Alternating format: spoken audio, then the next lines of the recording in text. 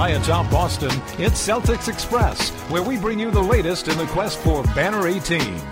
It's the Prince of the Parquet, the Captain of Causeway, the Governor of Green. Oh, wait, really? He quit? Okay, then. Here's your host, J Corwin. Welcome into Celtics Express. I'm your host as we travel deep into the NBA vortex. J Corwin. Find us, as always, on iTunes, Blog Talk Radio, OTGBasketball.com, the source for all your NBA needs. At Celtics Express on Twitter and everywhere fine podcasts are consumed. We fill your brain with everything your Celtics heart desires. We also track major stories from across the league, of course, all in less than 20 minutes and a shot. If you're new, welcome aboard for our legions of fans. Thanks for the time. We love you. This time around on your favorite podcast, we're joined by 98.5, the Sports Hub Celtics Radio Network studio host Sean Sylver. We'll discuss the Celtics win in the desert over the Suns, injuries, injury byproducts, T-Rowe versus M. Smart, Marcus Morris, the playoff push, and, of course, Kyrie Irving with just a couple weeks to go in the NBA regular season. Rook Jason Tatum led the way for the Green, putting up 23 points, 6 rebounds. The Celtics topped the Suns 102-94 in Phoenix. Celtics moved to 51-23 on the season, 3 games behind the Raptors for that top spot in the East, 8 games to go. For the Suns, that's their 12th straight loss. Tatum did surpass 1,000 points for the season.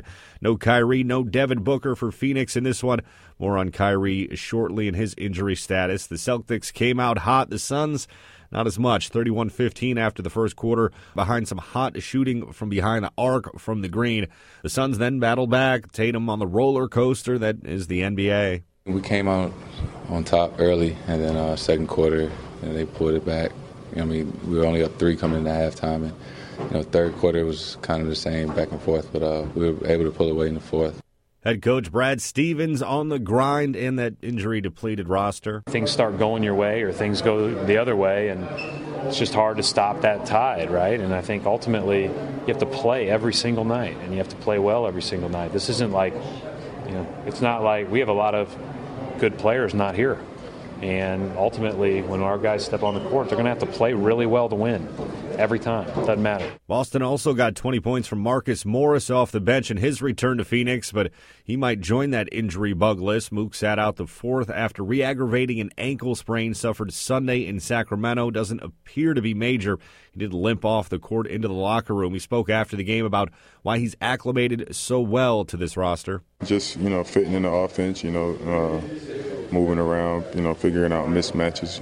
I've been at the 3 and the 4, so it's almost like, I got a mismatch on either side, and just letting the game come to me, not forcing it. Rookie Josh Jackson, once rumored to be a possible Celtic draft pick before shunning workouts for the team last year, led the Suns with 23 points. He scored 15 or more in 7 straight games. He's got a lot of work to do in my book. His shot is very ugly. Looks like Rajon Rondo, and there's that perceived attitude thing, but he is very versatile and athletic. We did see him play both on and off the ball with success. Kyrie Irving out again for the C's after undergoing what the team is calling a minimally invasive procedure on his lingering left knee. After receiving second and third opinions last week, Kyrie went in for the procedure to take a tension wire out that was inserted during the 2016 playoffs.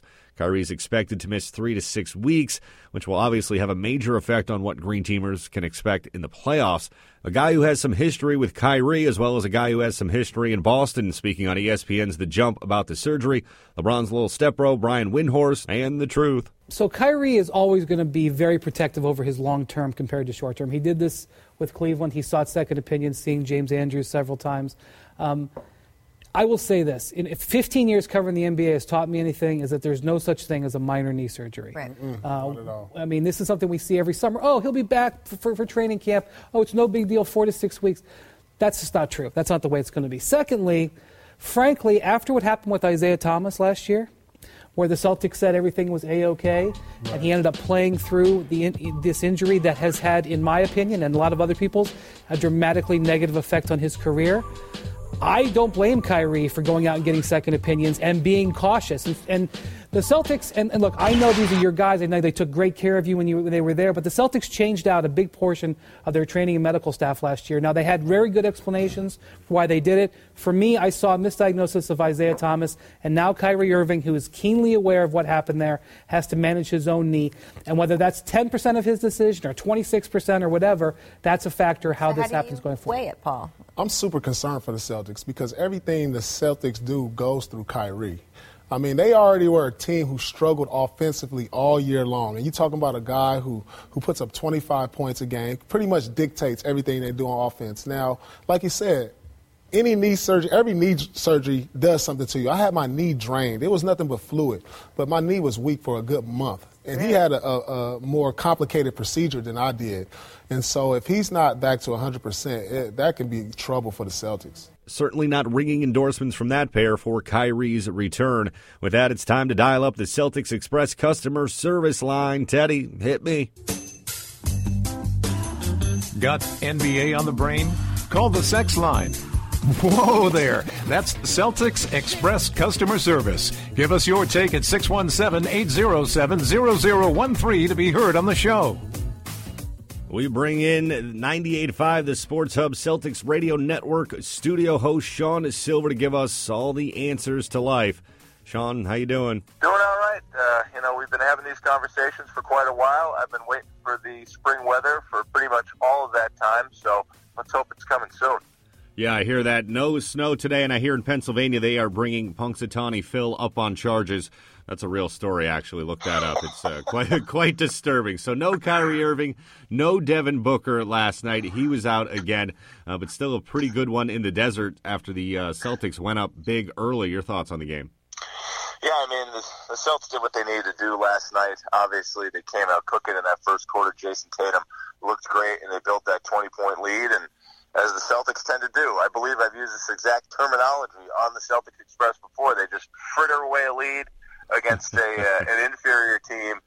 This is, again, the same team that comes back from double digits against really good teams pretty much routinely and is well over 500 against playoff teams in the NBA. I think they have a record of like 11-6 against the top 8 teams in the NBA, but I could be off with that. It's at least an anecdote that I'd like to share. I mean, I was doing the game last night for Celtics Radio. I think I broke into the Facts of Life jingle for like a minute there. You take the good, you take the bad. Horford stepped up in the second half. Good to see Jason Tatum, having another game where his leadership role continues to grow. They took care of business, and that's just what you need to see finishing out back-to-back on the West Coast. Yeah, for East Coasters, staying up late watching that game after the first quarter, probably passing out, thinking that game was pretty much in hand, but we all know better, of course. Your point about injuries in the bench, you were talking about Jason Tatum getting so much extra time with so many men down. It could be a blessing in disguise. Could it pay off this year, or will it pay off maybe next year? Could it hurt the Celtics? Because Terry Rozier, Sean, all of a sudden somebody might give him a max contract on the open market.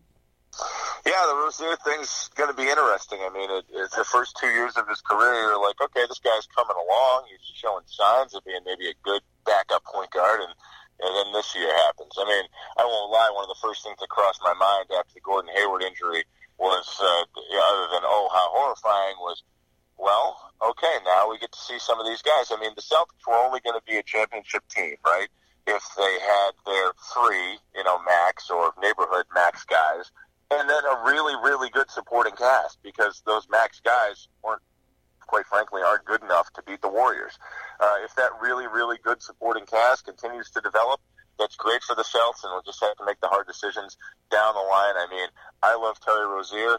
I'd love to continue to see him in green because, he warms my heart, basically, with the brand of basketball that he plays. It's inspiring. He drives me crazy with his, crazy drives into the lane and reverse layups. But, you love it. That's Terry Rozier's game, and if it comes down to it, yeah, there are plenty of backup point guards in the league. The Celtics, it's just a symptom of being good. They have to make tough decisions with their roster. The water bug, as I call him a poor man's Victor Oladipo right now, and I do think he has the potential to be a starter somewhere down the line. Yes. I've been saying that for a while. So on the hot seat, Sean Sylver linings, is it Terry Rozier or Marcus Smart moving forward for this franchise? Well, like it to be Terry Rozier. You wonder if the financials will work out to the point where it's Marcus Smart, because there's a guy who was talking about $15 million at the beginning of the season, couldn't come to terms with the Celtics, and now it looks like he's going to get hit restricted free agency and maybe be in that $5 to $7 million range, particularly with this injury. At least if you're a Celtics fan, you probably want Marcus Smart to get some money because he tries hard and all that, but you also want him on your team on an agreeable deal. So looks like Marcus Smart is going to continue to be here. Hopefully he can get back and contribute for the Celtics this year if they need him at any juncture. But, that looks like the more realistic scenario, even if, Terry Rozier is the kind of guy who's getting 19 points, 5 rebounds, and something like 6 assists in the games that he started this year for the season. Yeah, talk about opposite trajectories for both players, Rozier and Smart, over the past few months. Speaking of trajectory, Morris going down last night in his return to Phoenix. He re-injured that ankle that pulled him from that game Sunday at Sacramento. Your thoughts on that? Could be big, Sean. This guy gets some injuries. The knee bugged him for a while earlier in the season. So this is the time of the year where, you're not taking the foot off the pedal with your team, but you're definitely allowing your guys to heal because he's going to be a big part of what you're trying to do in the postseason. I think that Marcus Morris, after kind of some fits and starts there at the beginning, has become exactly the player that the Celtics wanted him to be when they acquired him this summer. Yeah, he's been awesome. And finally, can the C's catch the Raptors? I've been really annoyed with this narrative, Sean, over the past few weeks. You hear national media saying, no point in trying. They're 5 games back. No chance they can catch them. The Raptors on offense right up there with the Warriors and Rockets in scoring. I think the home court advantage could be huge for the Celtics. Does anyone care? I do, because check this out, Sean. The Raptors, 2 games left against Boston. They're 3 back right now. One of those games this weekend at the Garden, 1 in Indy, 1 at Miami, 1 at Cleveland. I think it's feasible, and I think it matters. I think it matters, too. I mean, Canadians are – the Toronto crowd is crazy. They're nuts. I'm not going to single out Canadians necessarily, but a lot of markets where – a team is a novelty or they only have one big league team, they really, really get behind it. So, Canadians are going to love hockey, and they only have one basketball team in the entire country. They love the Raptors. So that home court advantage is definitely a thing there. If you're the Celtics, you're not rushing back Kyrie Irving to try and get the 1 seed. You're not trying to get some sort of, miracle with Daniel Tice or Marcus Smart right now and get them back in the fold, and you're not rushing back Marcus Morris. But to your point, I think with the players that they have, they're going out there and trying to execute and win ball games every night. There's no chill element to this final stretch for the Celtics. The only thing is, do they have the personnel to be able to win the majority of games and catch up on the Raptors in a relatively short period of time? We shall see. Sean Sylver from 98.5, the Sports Hub Celtics studio host. Hear him on Celtics Radio. Also, check out his writing. Very good stuff for you on 98.5, the Sports Hub's website. Sean, as always, we appreciate your time. We will catch up soon. Thank you, sir. Hope you have a good one. We thank Sean for his time and commitment to the cause at the Silver Fox on Twitter. Also, shout out to that Facts of Life reference, and shout out to our studio audience at Celtics Express. All right. Still plenty of room to jockey around in those Eastern Conference standings. Just 5.5 games separate the Cavaliers in that 3 seed from the Heat, who are securely ahead of Detroit in that 8th spot.